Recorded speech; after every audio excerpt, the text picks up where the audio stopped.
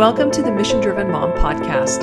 This podcast is for moms just like you who want to learn how to glorify God through finding and embracing true principles, discovering and developing your greatest gifts, and using them to serve your family and community. Welcome back to the podcast. I'm Audrey Rindlisbacher, author of The Mission Driven Life and founder of The Mission Driven Mom. I want to just remind you, we still have a few more days of 20% off the Mothers of Vision 2020 celebration event.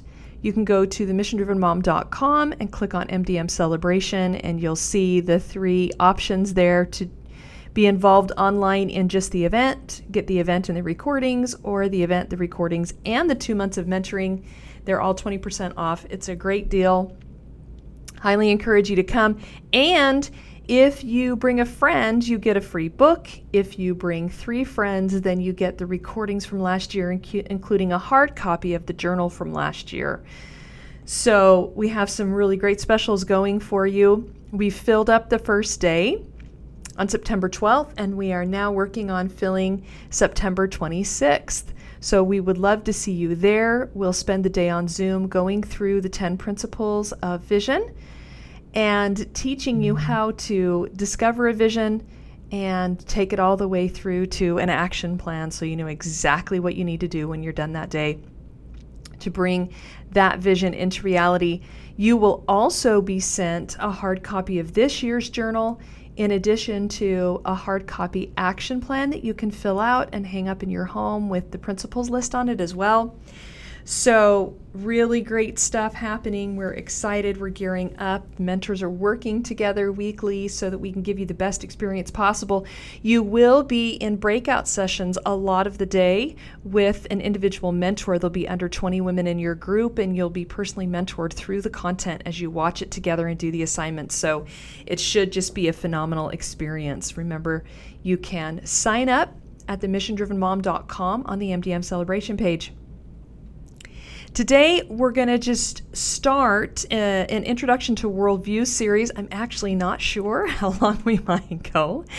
This is content that we cover in much more detail in Level 3 of the Academy. I don't want this information or any other information I share to be taken at complete face value. I'd love for you to do your own research. I'd love for you to discover things for yourself. And although I strive to explain things as clearly as I can, nothing can replace your own study and your own thought and discussion around these very, very vital ideas, issues, and concepts. So I was at dinner with some friends, and they're very well-educated people. I mean, have advanced degrees, master's degrees, have good incomes, and a high reputation in the community, really respect them and like them. And I made a comment about worldviews and how someone's worldview had a huge impact on what they taught. And they just kind of stared at me blankly and asked me what I was talking about. I began explaining to them that everyone has a worldview, that it determines what they believe and value, and therefore how they live their lives and the solutions that they offer to their children, to their communities, and to the world. They had never heard of these ideas before. And of course, this is not the first time and won't be the last time, I'm sure, that I have these kinds of conversations. And what's interesting is some of the words that are around worldviews or the titles of worldviews are actually a little bit familiar, but people don't have a construct for what that actually means and why we're even using those words. And I'll give you an example in a minute. So, of course, I had not heard of these ideas until I was a liberal arts student, and I learned not only what worldviews are, but why they're so important. And I've attempted to teach that to my family as best I can and help them understand that everyone in the world has a worldview. And when I explain a little bit more about what worldviews are, you'll understand why I also say that that means that everyone in the world has a religion. I learned that worldviews are a key element to education, that they're promulgated through education, they're taught professor to student, teacher to student. Often, worldviews are taught in the classroom that oppose the worldviews taught in the home, which creates moral and religious confusion for children. Okay? And that is one of the fundamental reasons why it's so important to understand what a worldview is, to talk about it a lot in your homes, and to arm your children with an understanding that everyone has a certain value system and belief system that is guiding their choices and decisions. So there's been a lot of confusion in the world. I mean, of course, there's really a culture clash going on in the world, and we're watching it happen. And there's a lot of moms who feel confused. They'll say they're confused about politics, they're confused about issues, they're not sure who to listen to, they're not sure how to filter and understand what's being taught. In fact, several moms have reached out to me and asked me, would I maybe do some principles of government. I do have an outline of some political principles of government, I think I'll just go through pretty quickly in a podcast to just help with a little bit of discernment there. But ultimately, the kind of understanding needed to really guide our lives and our thinking has to be gained through our own efforts. And the reason I'm saying this is because to the extent that we feel confusion about current events, about political leaders, about issues that are happening, is often to the extent that we don't have good reading, thinking, and study skills, but especially we don't understand worldviews. Because once you have a frame of reference around what worldviews are, why they matter, why they dictate how a person thinks and feels and believes and will act, people's behavior can seem so not just confusing, but like out of context or just really divisive. It's so hard to understand why people do what they do unless we understand that there are things called worldviews and that these worldviews are creating this cultural clash. In fact, recently, if you've been listening to my feminism series, you know that one of the things I point out multiple times especially in that last couple feminism podcasts where I talk about modern feminism, the worldview around feminism changed. In the 1900s and in the 19th century and early 20th century, the feminist, quote, feminist, or the right to vote and to be educated, that movement was led by women with a Christian worldview. It was executed a certain way and taught and promulgated using certain values and ideas. And in the 50s and 60s and 70s especially, it was totally hijacked by Marxist communist women. The worldview of it changed. So one of the things, and I talk about this in the feminist series, modern women, good Christian women that I love and respect, they'll call themselves feminists. They'll say that they're feminists. They don't even have a frame of reference for understanding that the worldview of feminism is a certain specific way of seeing the world. They cannot say that they're feminists when the feminist worldview is communistic in nature and they are Christian. That's their worldview. That's their value system. That's how they see the world. Things like riots and Black Lives Matter and educational approaches and methodologies, religion and spirituality, all of these are understood quite clearly from the frame of reference of worldviews. So here's why. Worldviews are simply our specific view of the world, okay? What this means is a worldview answers questions like these. Where did I come from? Why am I on earth? What is right and wrong? Is there a God? What's his nature? What's my relationship to him, if he exists? What has purpose and meaning in life? Here's another one. What's more important, the individual, the family, or the state? Do we have human rights and duties? And what are they? Where do they come from? What happens when we die? What does success mean? How is happiness created? And how should I live my life? The answers to these questions rest on a central set of values and beliefs. These inform the answers to these questions and shape the attitudes and behaviors of people who adhere to them. So, here's some worldviews, dominant worldviews, especially in the West, but worldwide in the last 100 years. Christianity or Judeo-Christianity, Islam, and I won't say necessarily all religions under this list, but because a worldview is essentially a religion, it has a context and frame of reference to a relationship with God or a non-relationship with a God, and to absolute values and absolute truths or non-absolutes, then you really can say that every religion is also a worldview. Sometimes they fit under the framework of a larger religion or a larger worldview, but in that sense they are. They dictate what a person values, what a person believes, and how that person frames their life, how they find meaning, what they choose to do, what their attitudes and behavior are like.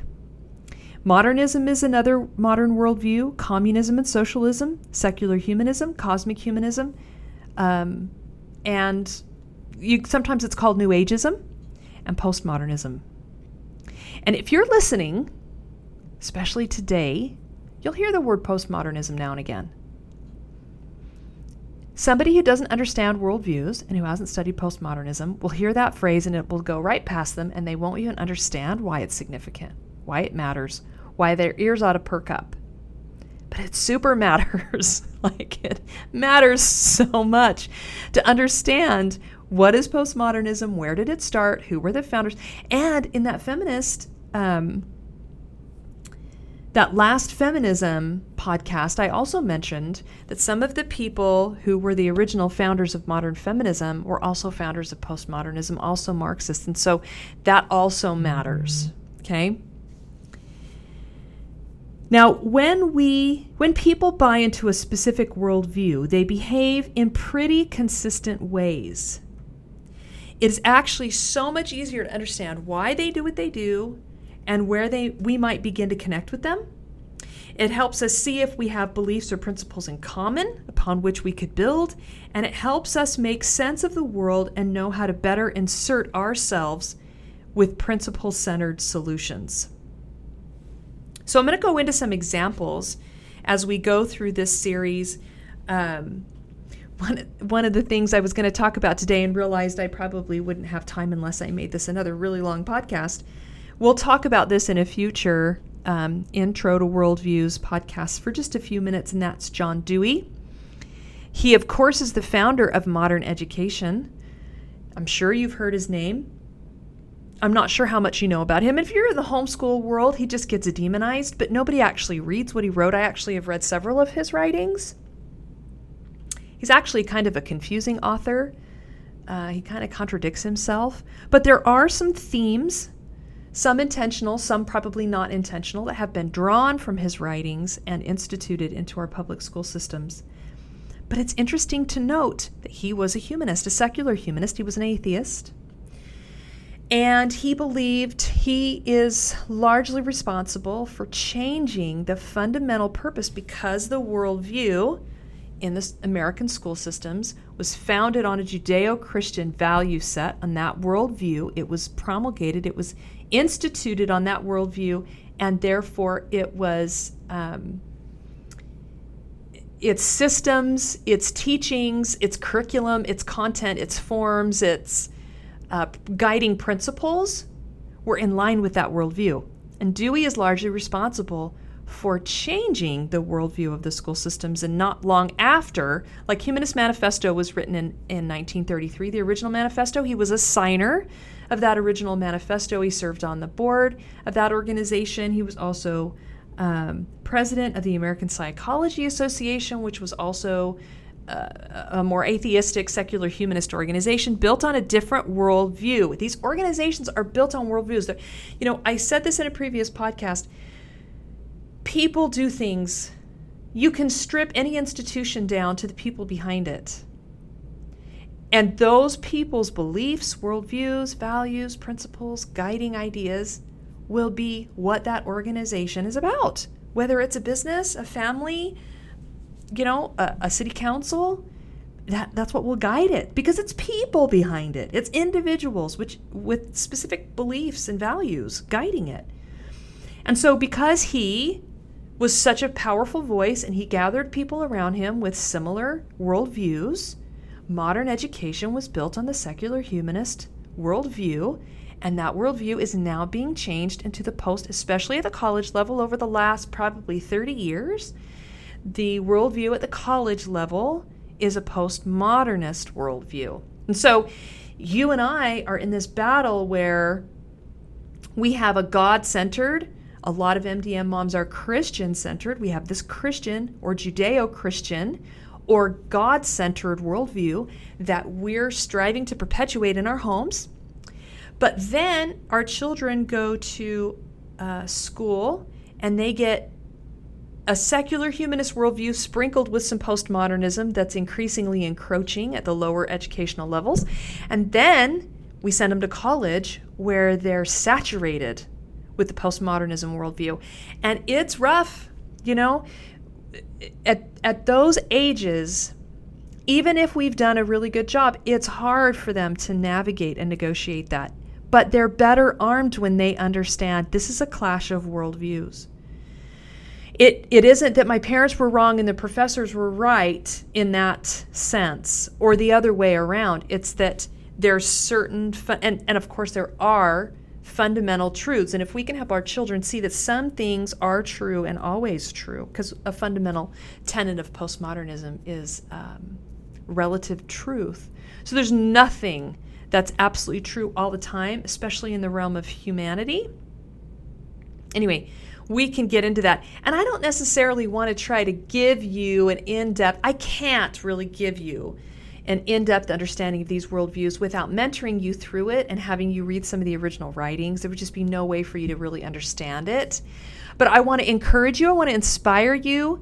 If you get into the academy and come along with us to level 3, then we will definitely mentor you through this. We'll spend some time in worldviews and world religions. Would love to see you there. But I can introduce you to some key people, to some concepts, ideas, and some of the dominant worldviews and why they matter. I'm going to give you a quick example before I finish up with kind of the last reason why worldviews are so important. And I want to really today just inspire you to start learning about this, to start thinking about it, start asking questions, to just understand that there is such a thing. Next time we're going to go into the 10 tenets of a worldview. What are those 10 points of a kind of a holistic approach to the world, and what some of those key questions are that are being answered through worldview and why that matters. So we'll do that next time. Worldviews are usually brought into a civilization, often by another culture.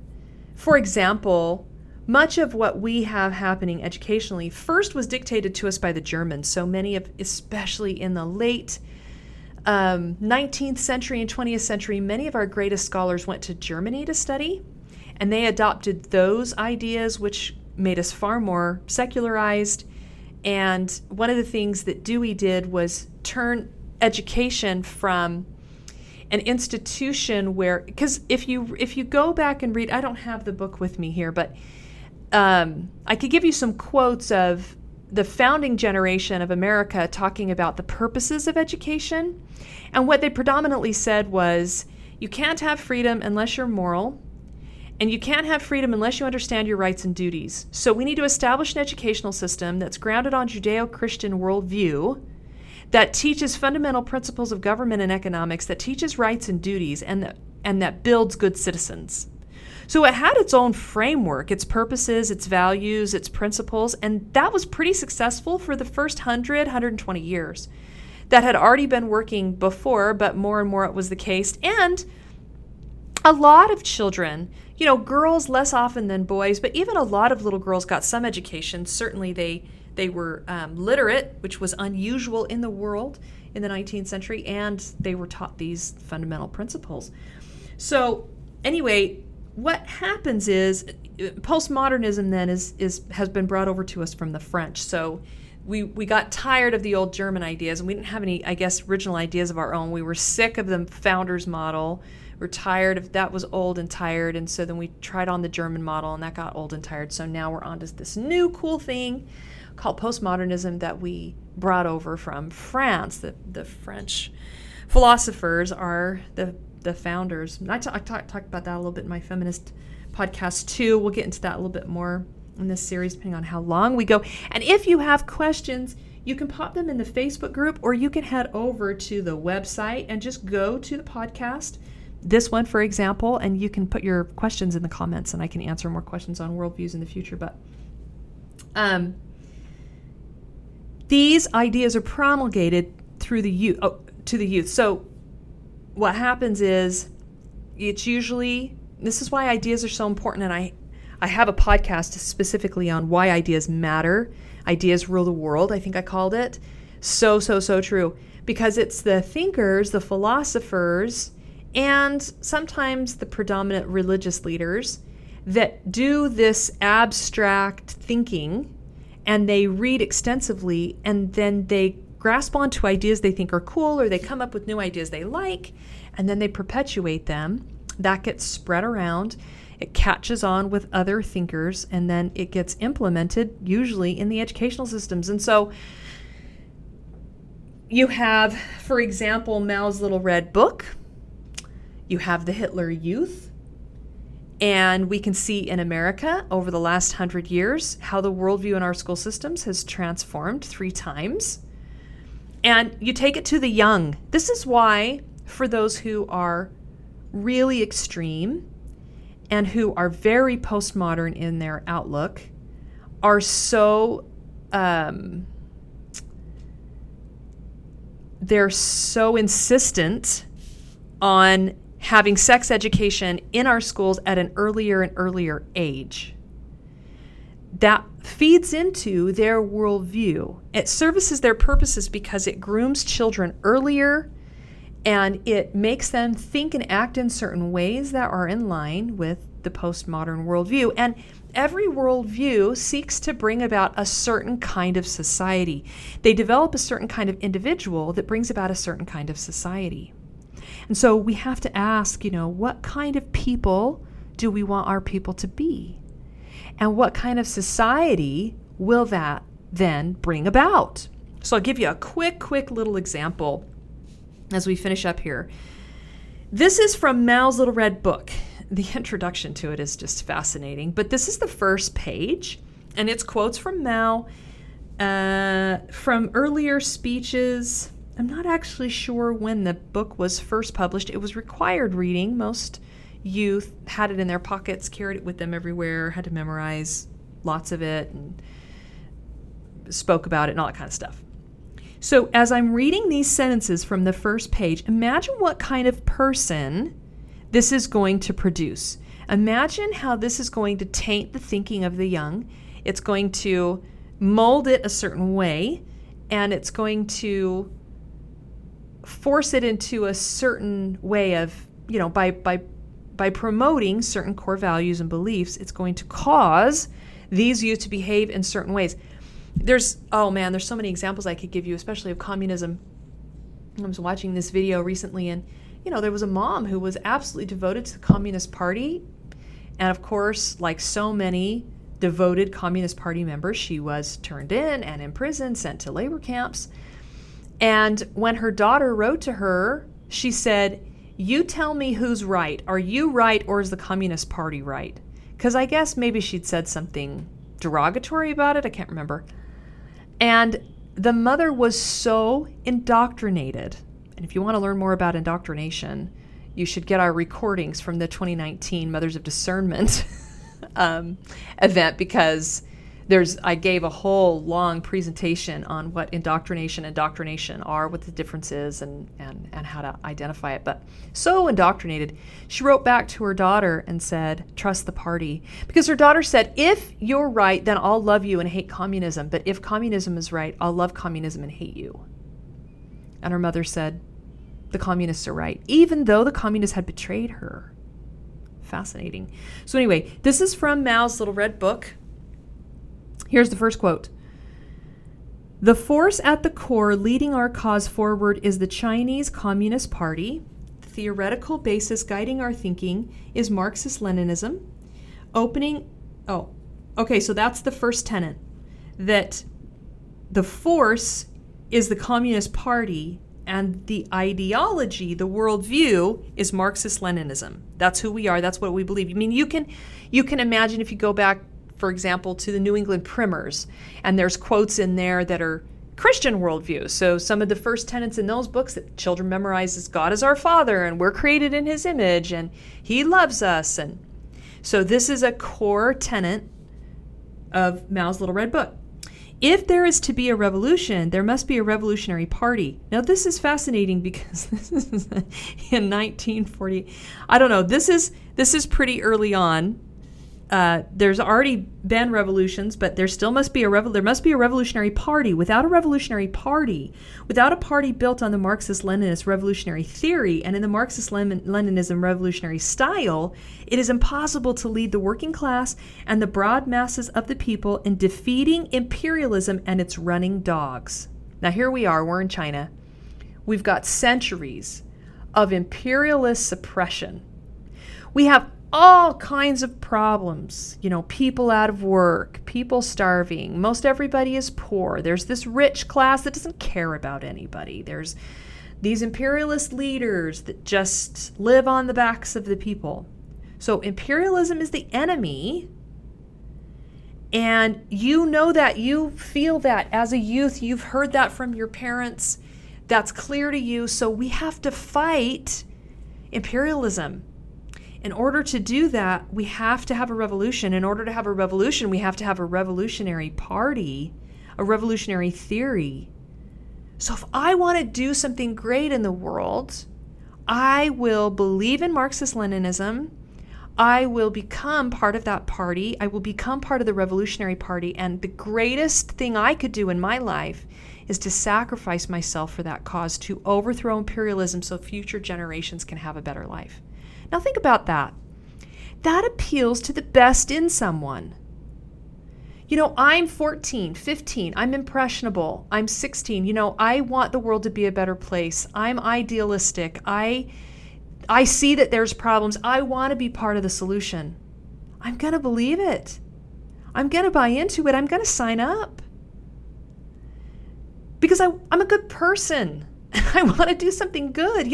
It's so easy to look at people that are entrenched in other worldviews and to only see the bad, and to think that why would they ever do that? Why would they ever promote that? Why would they ever believe that? But actually, sometimes it's, especially for those not in charge, especially those in the ranks, it's coming from a good place inside them that they want to do something noble and worthwhile. Here's another one. Without the efforts of the Communist Party, without the Chinese communists as the mainstay of the Chinese people, China can never achieve independence and liberation or industrialization and modernization of her agriculture. And isn't that what we want? We want independence, liberation, industrialization, and modernization. I would like to be like the West. That's what they're thinking. Of course, we want to be free from the imperialists. The Communist Party is going to do that for us. Again, appealing to first principles, which if you've not listened to the Intro to Principles series, when I talk about first principles, go listen to that. we are really in the trenches in level 2 with those students talking about first principles and seeing how they really resonate with people. He is hitting on some first principles here that we've got to defeat imperialism. What does that go back to? That goes to our right for liberty. We want liberation. We want independence. Those are fundamental rights we feel deep in our hearts. Those are first principles he's appealing to. That's why it resonates, and that's why they get on board.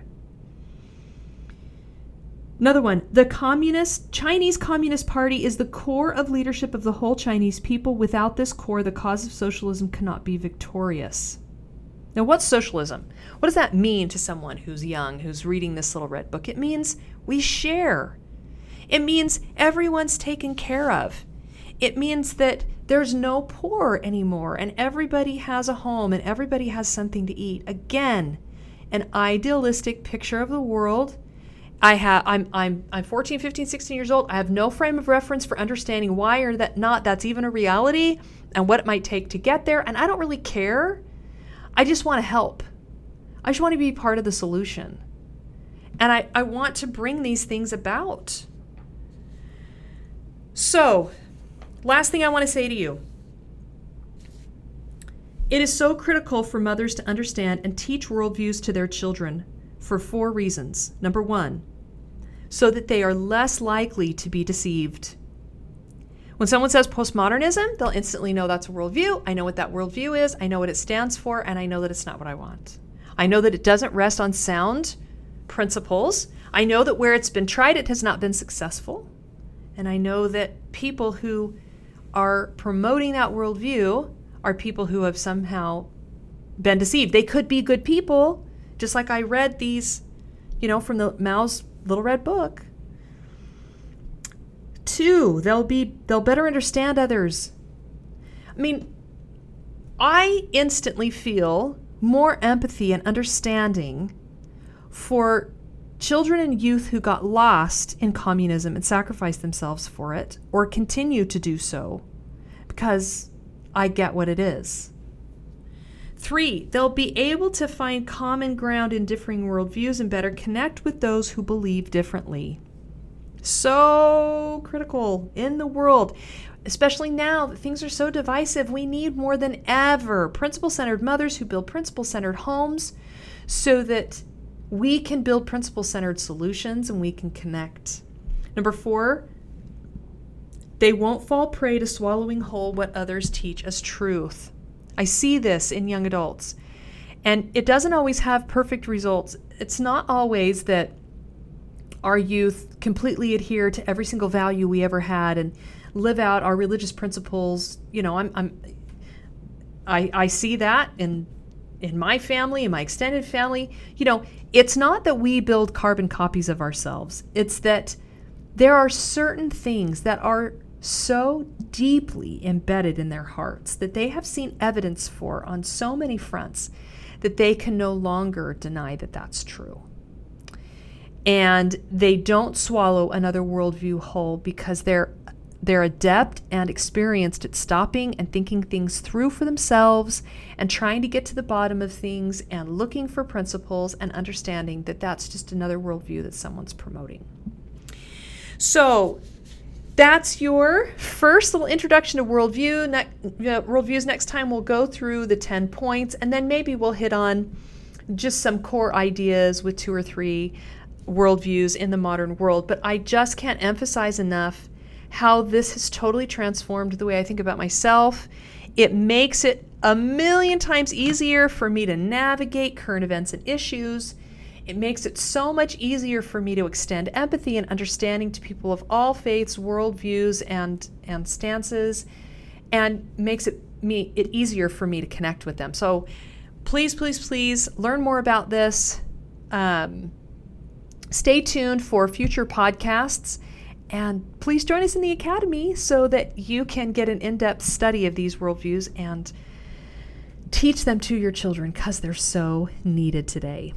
Thanks so much for joining me.